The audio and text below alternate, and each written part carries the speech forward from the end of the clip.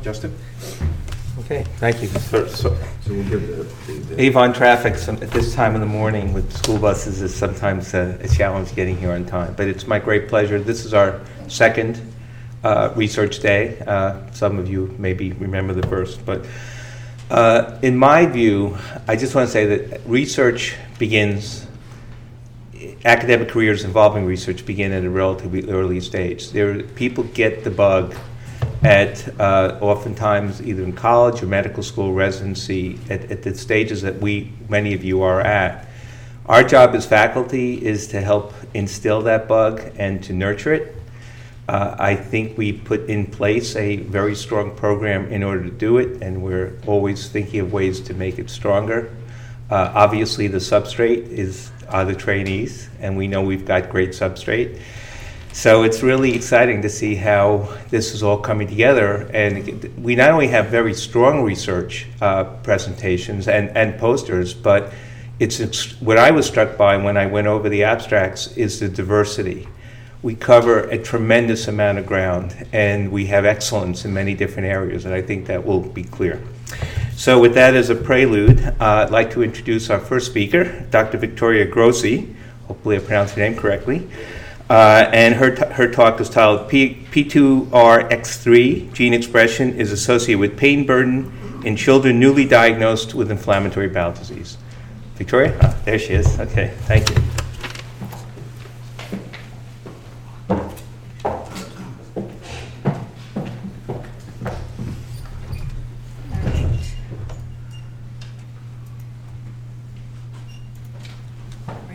Good morning, everyone. My name is Victoria Grossi. I'm a third-year pediatric gastroenterology fellow here at Connecticut Children's, and I thank you for allowing me to present some preliminary results for my fellowship research project. So abdominal pain and IBD. So at diagnosis, we see about 50 to 80% of our patients presenting with abdominal pain, and usually we attribute this to the severity of the inflammation. And 20 to 50% of our patients will experience ongoing pain despite absence of inflammation and/or adequately treated disease. In terms of the clinical impact of pain on our patients, persistent pain despite improvement of inflammation is generally difficult to treat. We have limited pharmacologic therapies, and our general approach to pain is to do more testing. So when your patient complains of pain, that's usually a red flag, warning sign, and something must be wrong. However, this can unnecessarily increase healthcare costs and decrease health-related quality of life of our patients. In terms of the genetics of pain, there actually have been candidate genes and single nucleotide polymorphism SNPs in those genes that have been implicated in pain variability. So there have actually been twin studies to show that 30 to 60% of variation in chronic pain syndromes is heritable, kind of the background of patients having high pain tolerance, low pain tolerance, and there's actually been plenty of studies more so in animal models, and now there's been research emerging in humans. So the purinergic receptor family is a family of receptors that have been implicated in visceral and inflammatory pain. So P2X3 has been implicated in pain in various visceral organs. So it's been identified in the bladder, ureter, gut, and lung. So the specific aim of this study was to identify a differentially expressed gene that contributes to pain burden in children newly diagnosed with IBD. So the methods for our study, so the ALLAY study is a pilot study assessing risk factors for abdominal pain in children with inflammatory bowel disease, and somewhere those letters for ALLAY is in that long statement. The design is a prospective longitudinal inception pilot cohort study where we enrolled patients newly diagnosed with IBD, ages 8 to 17, and we also enrolled patients who had colonoscopies for reasons other than abdominal pain or diarrhea to serve as our painless control group. Exclusion criteria included prior abdominal surgery unrelated to IBD, inactive gastrointestinal infection at the time of diagnosis, other comorbidities that may contribute to abdominal pain, such as metabolic syndromes, familiar Mediterranean fever, or a pre-existing chronic pain disorder, such as fibromyalgia. So here depicts an overview of our study. So at the initial visit, which is generally at the diagnostic colonoscopy, informed consent was obtained. At the time of colonoscopy, we got 3 rectal biopsies that were stored in RNA later. And then before the colonoscopy, over here, survey data was collected. We had the patients fill out multiple pain and psychosocial measures, but this study will just focus on the pain burden interview that patients completed, and I will explain shortly. At UConn, total RNA was extracted, cDNA synthesis was performed, and PCR quantification, and this is how we also got our gene expression results. With that, we took that information from the survey data and our gene expression data and performed a statistical analysis.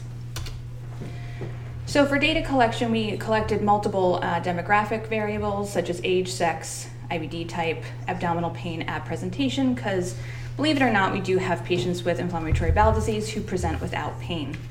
We also assessed degree of rectal inflammation at the time of biopsy. So if there was a normal rectal biopsy, they were classified as none. And if they had these other factors such as mild increase in lamina propria mononuclear cells and scant diffuse neutrophils, they were classified as having mild inflammation. And if chronic active inflammation, dense lamina propria infiltrate, crypt architectural distortion was present, they would be classified as moderate to severe rectal inflammation. Here is the pain burden interview that we distributed to our patients enrolled in the study. So this is a 7-item functional assessment measure with forced answer choices such as none, few, some, many, every. This yields a numeric score, and the higher your score, the greater your pain burden. So scores can range from 0 to 28, with 28 being most severe pain burden. So gene expression analysis was performed using the Qiagen R2 profile, neuropathic and inflammatory pain PCR array. And what this is a PCR that runs gene expression on 84 genes that have been implicated in pain, various types of pain too, neuropathic pain, visceral hypersensitivity, inflammatory pain. Full differences for each gene for each IBD participant were normalized to the average expression of that gene within a group of painless controls. And here, this is where we compared the gene expression of our painless controls to our patients with IBD. In order to test our hypothesis regarding the contribution of purinergic receptor signaling to pain burden in our clinical population, we used a stepwise linear regression to evaluate the contribution of various factors to pain burden measured by the PBI. We also, when comparing means, used independent sample t-tests, and analysis was performed in SPSS. So here's the demographics for our patient population. Mean age was about 13. 41% of our patients were female, and there was a slight predominance of patients with Crohn's disease over ulcerative colitis. And this is actually fairly consistent with the demographics that we see each year in our patient population. Most of our patients had abdominal pain at the time of diagnosis, approximately 90% of all, with a slight predominance of patients with ulcerative colitis having pain over Crohn's disease. In terms of degree of rectal inflammation, just by the basis of the disease type, no patients had mild or to none inflammation with ulcerative colitis, otherwise they wouldn't have ulcerative colitis, and most had moderate to severe inflammation. And here, actually, the majority of our patients with Crohn's disease did not have rectal inflammation, but had inflammation elsewhere on their colonoscopy. So here we wanted to look at if there was any difference in the pain burden reports of patients with Crohn's disease or ulcerative colitis. And here, even though numerically it looks that patients with ulcerative colitis had higher PBI scores, this result was not statistically significant. In terms of purinergic expression, here, so this study is, our significant result is with P2X3, however, P2X4, 7, and Y1 are also purinergic receptors. And the fact that these actually were not elevated in our patient population is fairly consistent with the literature, as these have not been implicated in visceral or inflammatory pain. But here, seeing that the black is our patients who present with pain and the white patients who don't have pain, there is an elevation in P2X3 expression in our patients with pain, as focused in the red. And here, in large, are patients with pain or no pain. So numerically, this looks like it's higher, the error bars are not overlapping, but the p-value is not significant. And we deduced that the p-value is not significant because there were only 3 patients in this population who had no pain, which violated one of the statistical assumptions. So if we had a larger patient population, more patients who had no pain, this may be significant in the future. Finally, this is the model of our stepwise linear regression for P2X3 and pain burden. So if you look down here, we took into account age, sex, degree of rectal inflammation, and then when we factored out all 3 and looked at P2X3 expression, the p-value is significant at 0.016 with an R-squared change of about 18%, which means that P2X3 expression in our patient population may explain 18% of the variability in pain. And while to a clinician that may not seem like much, in genetics, when you have thousands to millions of genes, for one gene to explain 18% of your pain variability is fairly significant. So in summary, there is no significant difference in pain burden between patients with Crohn's disease or ulcerative colitis. There is increased P2X3 expression may be associated with abdominal pain at diagnosis, and this requires further study in a larger sample. And P2X3 expression explains approximately 20% of the variance in patient-reported pain burden. Our study limitations: we have a small sample size currently. This analysis did not examine psychosocial factors. The PBI does not specifically assess abdominal pain, just pain in general. Not all rectal biopsies were inflamed, as I mentioned in our Crohn's disease population. And this is only analysis at one point in time and is not longitudinal, but that's our plan. So in terms of clinical implications, as I mentioned, P2X3 may be a biomarker for pain and a potential target for novel therapies. There have been studies in animal models showing that P2X3 antagonists can treat mice, but hopefully this can be something that can treat patients during flares as well as during times of remission where they are having abdominal pain. And this way we can avoid complications from treatments that can impair bowel function. And hopefully this can facilitate a shift in pain treatment practice from the usage of opioids to gene-centric therapies. Thank you.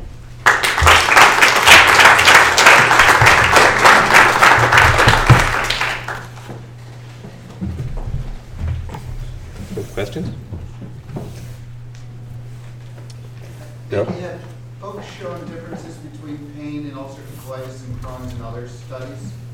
Yes, so there's one that was done in adults that actually did not show a significant difference. However, the p-value was like 0.054, favoring Crohn's disease, which actually anecdotally is what we see in our population, but nothing that actually shows a statistically significant difference yet. Go ahead.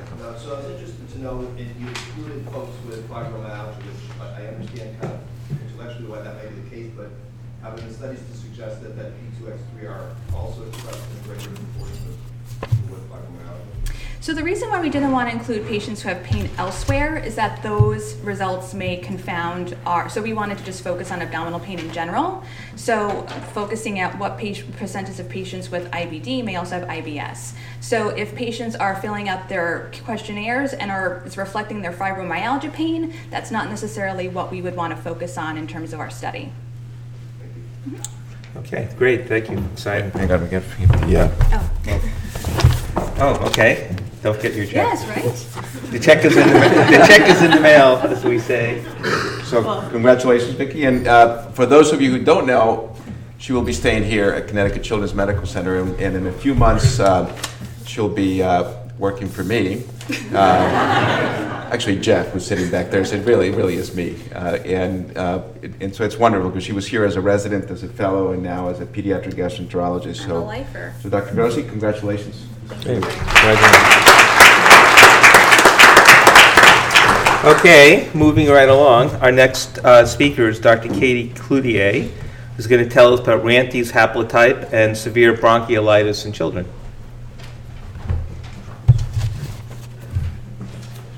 You can come down.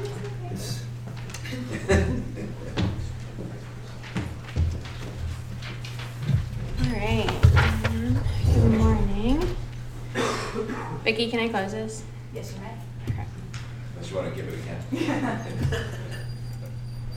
All right. I'm going to put a little disclaimer on this and tell everyone that I worked last night. So I apologize if I yawn. I have my coffee up here just in case. So for those of you that don't know me, I'm Katie Clothier. I'm one of the third-year pediatric residents here at Connecticut Children's, and I had the pleasure of working with Kate Sala and Dr. Chris Carroll on this project. So I'm going to be presenting our abstract entitled The Rantes Haplotype and the Risk of Severe Bronchiolitis in Children. So as you know, bronchiolitis is a significant cause of lower respiratory tract infection in infants and young children. While this disease process more severely affects our high-risk patients, such as those with congenital heart disease or those who are born prematurely, many of the patients that become hospitalized have no pre-existing condition predisposing them to severe disease. At our institution alone, there are about 200 to 300 children admitted every viral bronchiolitic season to the medical surgical floors, with about 50 to 100 of those admitted to the ICU. So what is RANTES? So that stands for Regulated on Activation Normal T Cell Expressed and Secreted, and because that's kind of a mouthful, we're just going to stick with RANTES. It's one of several chemokine genes involved in the immunoregulatory and inflammatory process. It is generated by macrophages, CD8 T cells, and epithelial cells involved in the attraction of monocytes, eosinophils, basophils, and memory T lymphocytes. It's associated with 3 single nucleotide polymorphisms, or SNPs, and they are characterized as the 28CG403GA and the IN1.1TC. And there have been previous studies that have been correlating the RANTES SNPs and haplotypes with bronchiolitis severity. However, these studies have been limited based on ethnic background or race in the patient populations that have been studied, and they found inconsistent results on SNPs and haplotypes that have been associated with severe bronchiolitis. So the purpose of our study was to determine if there was an increased risk of severe bronchiolitis associated with the RANTES haplotype, specifically in our patient population here in Hartford. There may be a genetic component related to the developing severe illness, and the RANTES gene in particular has been linked to critical illness in certain populations. We hypothesized that there would be an increased risk of severe bronchiolitis requiring ICU admission based on this RANTES haplotype, further speculating that the association of RANTES polymorphisms would not be consistent amongst race. In our single-center retrospective case control analysis, we compared the RANTES haplotype between 2 populations of children, those who had never required ICU or hospitalization, for a respiratory infection, and those who had been admitted with bronchiolitis requiring mechanical ventilation, our ICU group. The included population also had to be less than 2 years of age, the mean age under which you would see somebody admitted with bronchiolitis, and patients were completely excluded from both groups if they had incomplete RANTES haplotype data. So what did we find? In our cohort of 184 children, there was an N of 84, about 46% required mechanical ventilation in the ICU secondary to bronchiolitis. As you can see in this chart, there was no significant difference based on gender, race, or ethnicity between our controls or those with severe bronchiolitis. Excuse me. So this is a chart looking at haplotypes based on disposition, with the control being in green and the ICU group being in blue. So if you remember, we said that there were 3 different single nucleotide polymorphisms, each with the possibility to either be homozygous dominant, heterozygous, or homozygous recessive. So of all of those possible combinations, there were 7 different haplotypes in our patient population of the 9 possible combinations. Of the 7 different haplotypes identified, the most common was this one over here, the 28G403A IN1.1C, and that composed about 62% of our study group with an N of 114. When our most common haplotype was further examined in comparison to the remaining haplotypes, there were no significant differences based on gender or ethnicity of children, but there were significantly fewer African American children with the 28G403A IN1.1 haplotype, 11% compared to the remaining population of the combined 24%. And of these 11%, 67% of them required ICU admission. Looking further into our African American population, 67%, as you said, were admitted to the ICU with our particular haplotype with severe bronchiolitis. This was significant when compared to the combined 14% admitted to the ICU with other haplotypes. In comparison to our data, a single-center Japanese study found that Japanese children with severe bronchiolitis actually had a lower frequency of the same haplotype that we found to be the most common haplotype. So further analysis of these haplotypes would allow for trends in between race, ethnicity, or gender, possibly finding links predisposing patients to severe bronchiolitis. So why is this important and why should you care? Providers continue to search for etiologies increasing patients' risk to severe bronchiolitis. Without pre-existing conditions or known risk factors, we don't currently have a great way to predict severity of disease course. The information from further studies performed on a larger scale has the potential to allow for the development of personalized medicine. The identification and knowledge of haplotype may have the possibility of altering admission rates, such as being able to rapidly test for a haplotype, so for example, in your office or in an emergency room, and that might help you determine whether or not that patient that's borderline for severity of disease actually requires admission and further monitoring. The limitations of the study include that it was performed at a single center with small population and limited resources. So in conclusion, in our cohort, our African American children with the Rantes haplotype 28G403A IN1.1C were significantly more likely to be admitted to the ICU for respiratory failure associated with bronchiolitis. That's it.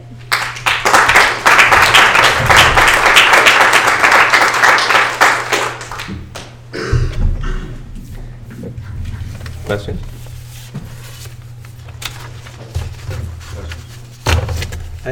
I'm not sure of a question, but maybe a comment. CCR5 is the receptor for Rantes, I believe. Correct. And I don't know that much about it, but I know that there are a lot of polymorphisms for the receptor as well. And I think it might be important to look at that in terms of how it could have some bearing on some of the responses. That's a very good point. Thank you. So Katie, nice work. The question I would have is, look forward, 5 or 10 years from now, kid comes into the ED, so with your information, what would you propose you do with a kid like that, a little 2-month-old, comes to bronchiolitis, what would you do? Would this be used in a certain way that may help you with treatment? I mean, I think that's the dream, right? We're in this really exciting time of medicine where things are leaning towards personalized medicine and being able to determine your genetic background and how that can affect and tailor your individual therapy. So if further studies are done and there are more conclusive results, because again, we have a smaller patient population that we were able to study, but if you are able to find larger trends based on ethnicity, based on gender, if you are able to say conclusively that an African American child is at an increased risk of developing severe disease, if they present on that day 4 borderline, might be getting better, might be getting worse, if you know that they have that haplotype, if you have the ability to rapidly test them and have a test that has a short turnaround time, that might change your mind as to whether or not you decide to admit them for observation or send them home. Hang on a second, don't leave. And Katie, congratulations, and Katie will be pursuing a critical care fellowship at the University of North Carolina. Hopefully we'll get her back here at some point to work with Dr. Carroll in the ICU here. So thank you to her mentors, and congratulations to you.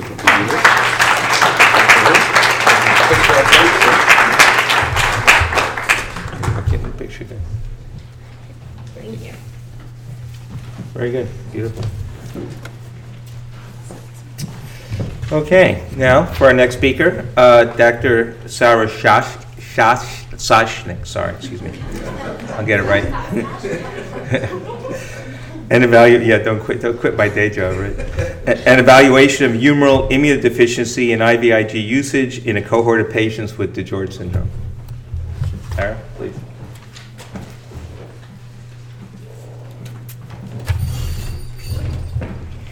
So I'm actually Sarah Sashnik, so thank you for the introduction. How do I go ahead and do this?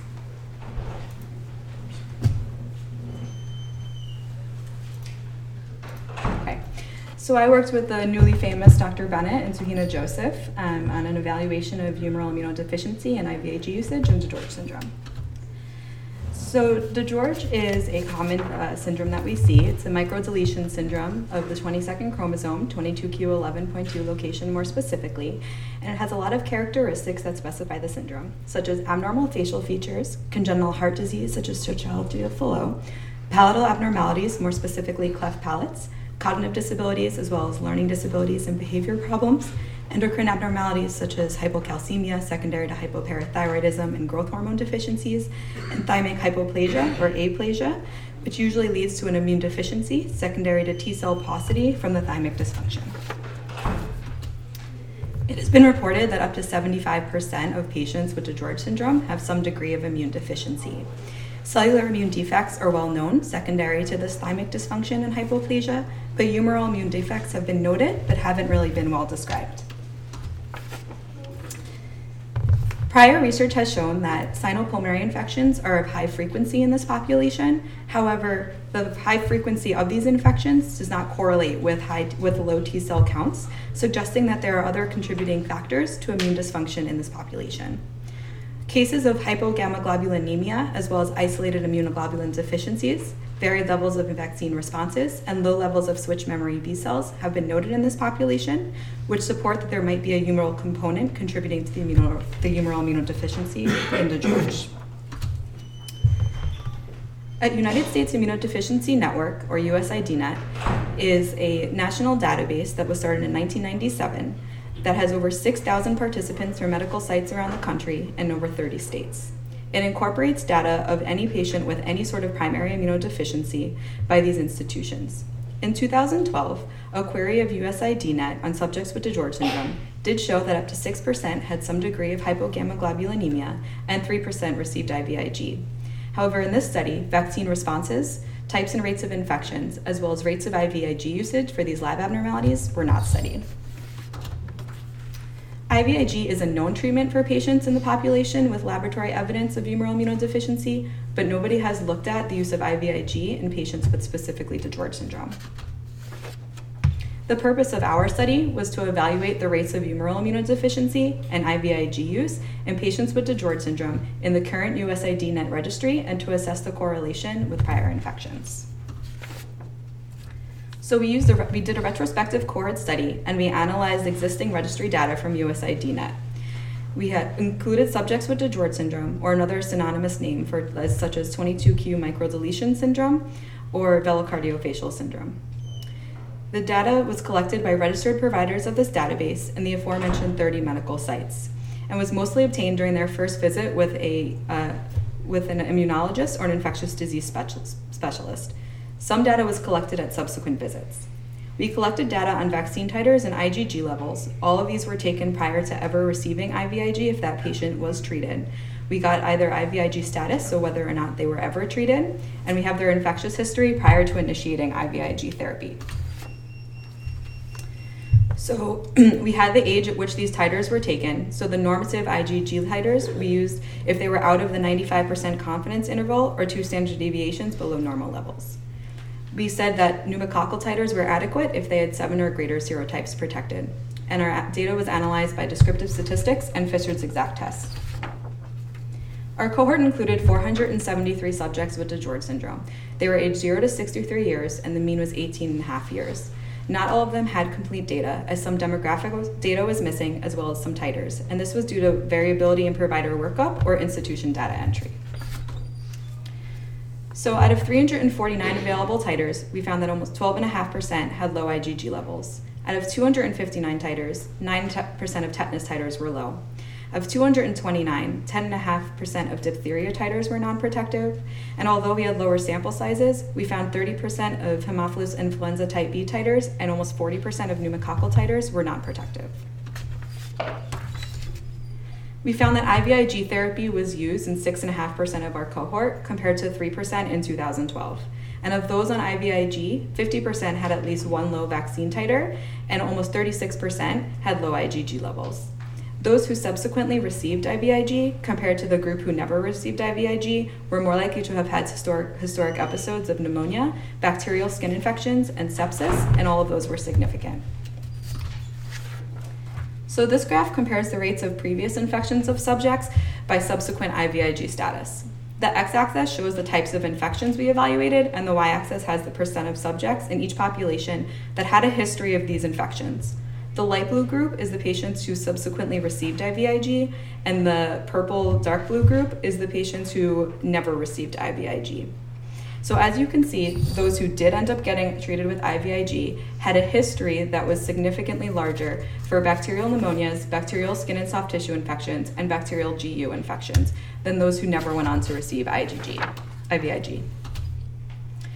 This graph shows the history of episodes of each type of infection per patient by subsequent IVIG status, and this accounts for patients who had more than one episode of specific infections.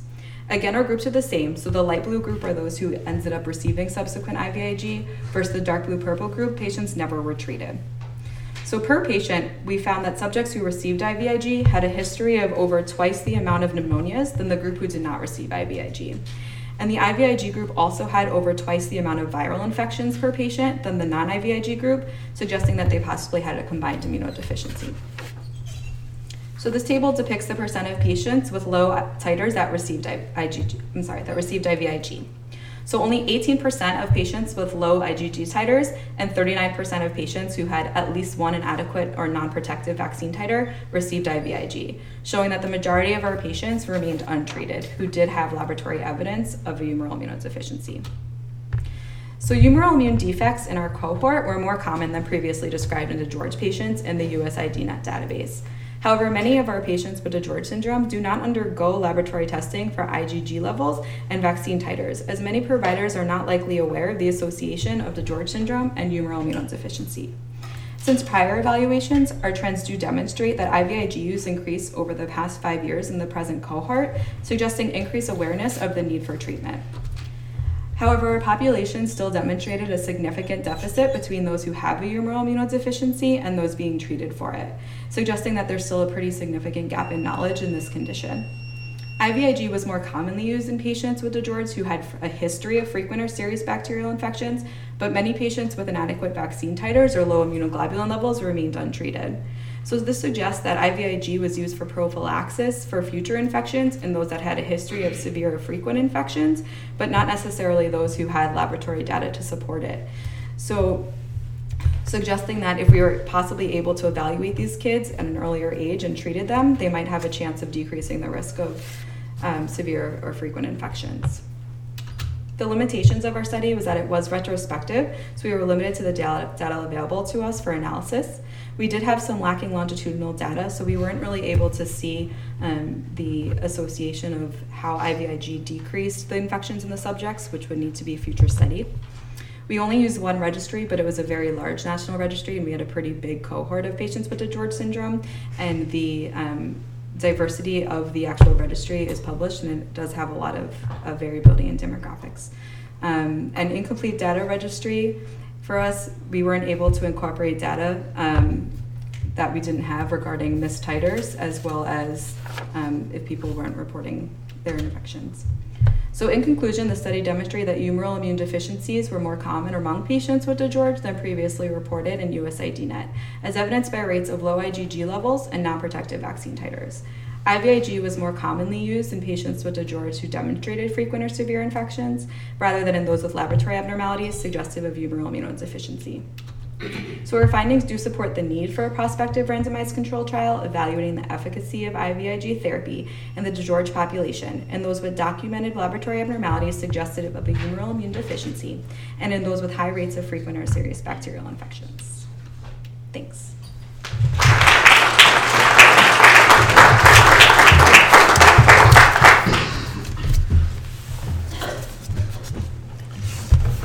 Questions?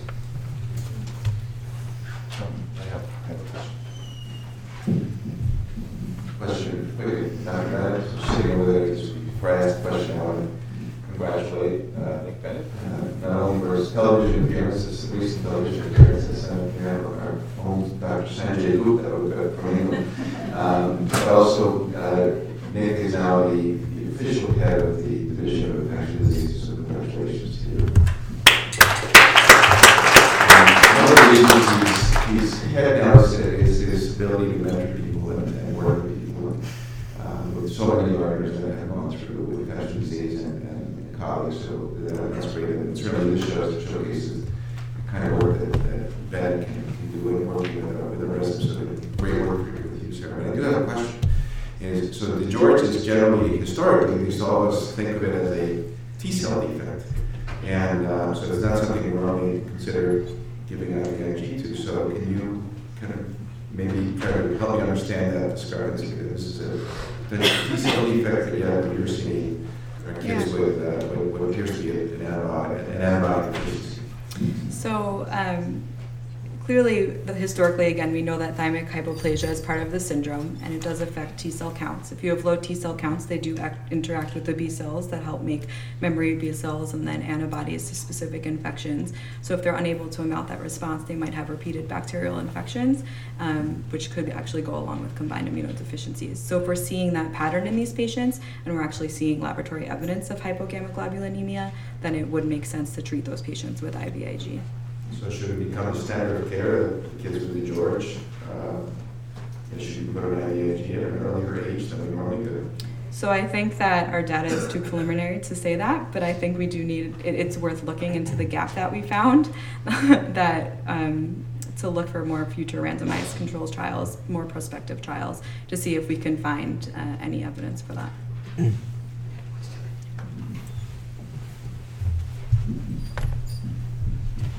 Great work. On that note, I was just wondering if there was any data on the degree of T cell deficit impacting the IgG levels. So could you predict who may be hypogammaglobulinemia based on the T cell profile?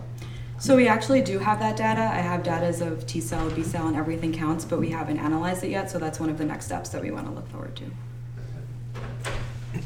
I just want to make, besides the fact this is a great presentation, is that it really illustrates how much, there are a lot in many different fields now. There are these very large databases, and it really illustrates how much one can glean out of these databases and information and papers and potential prospective studies. So I think it's a really good model from that standpoint. Thank you. That's great. Thank you. Oh, you ever heard things? You too. Can you picture? Let's go over there. So, Sarah, congratulations. And the good news is she's only a second year, so she'll be staying here for another year in the residency program, and that's great for us. So we're very lucky, and we can finish the study new. Infectious disease fellow, we never know. So, congratulations, and there's up there in the picture. Take it again. No, that's all. Good job. Thank you. Okay, and to use the cliched last but not least, Catherine Kasmeyer, did I pronounce it correctly? Yeah. Good. Okay, so I'm 3 for 4. Is going to talk to us about hypothermia, sign of sepsis in young infants in the ED, with a question mark at the end, I should say.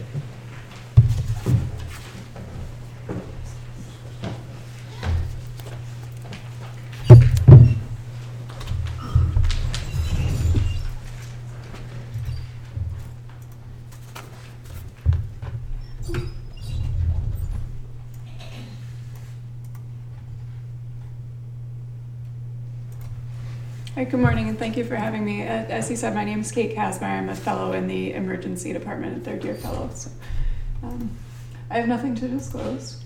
And so some background on our study on the role of hypothermia as a sign of infection in infants. We know that the diagnosis of sepsis in infants can be challenging, in particular because the symptoms are often nonspecific. Hypothermia can be one of these signs, presenting sign of sepsis. However, the prevalence of sepsis among infants with hypothermia has not been well studied, particularly in the emergency department. And so that was the question that we set out to answer. Should hypothermia in a young infant prompt evaluation for sepsis? And is hypothermia a reliable indicator of sepsis, particularly in the absence of any other signs or symptoms that might point towards infection?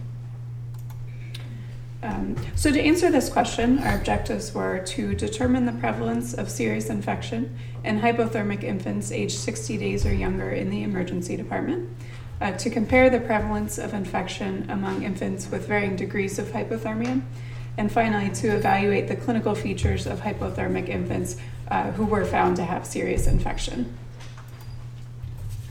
This was a retrospective study that we conducted in our emergency department over a 2.5-year period.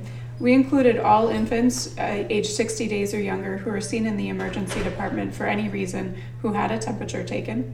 And we excluded infants who had evaluation for infection that was initiated at an outside emergency department prior to transfer.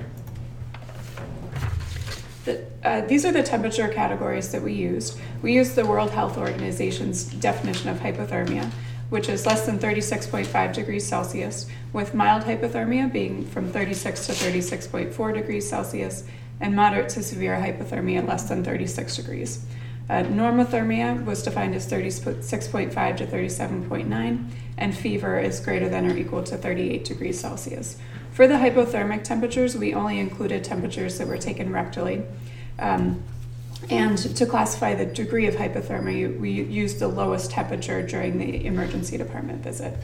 And we used all of the temperatures that were taken during the emergency department stay. And so there were a few infants that had both a hypothermic temperature and a febrile temperature at some point during the visit, and we included these infants in both groups. Our primary outcome was the presence of serious infection, which we defined a priori as serious bacterial infections, including urinary tract infection, bacteremia, bacterial meningitis, pneumonia, and included herpes simplex virus as well. And the reason that we chose to include this in addition to the serious bacterial infections is that the presenting signs and symptoms can be similar to bacterial infections. And like these serious bacterial infections, there's significant morbidity and mortality with HSV infection in infants, and there is a specific treatment for it. Also, previous studies have shown that hypothermia is common on presentation of HSV in infants. And not all of the infants that we studied had all of the gold standard tests for these, which was the cultures. And so we reviewed charts for return visits, and we considered infants negative for serious infection if there was no infection identified in the following 7 days. And we compared prevalence using Fisher's exact test. Moving on to results, we identified 322 infants with hypothermia during the study period.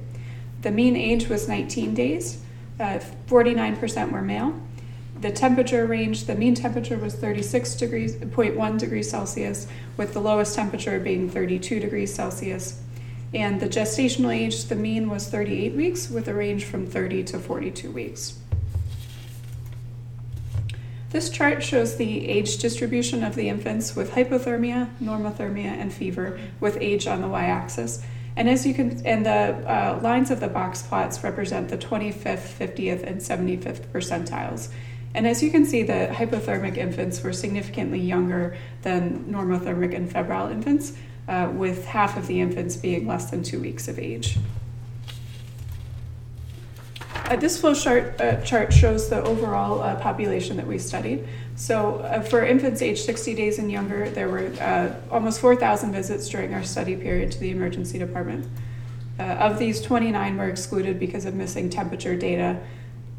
And of the remaining infants, 334 had fever and 486 had hypothermia. So hypothermia was actually more common than fever in this population. Of the febrile infants, 12 were excluded because they had cultures taken prior to transfer.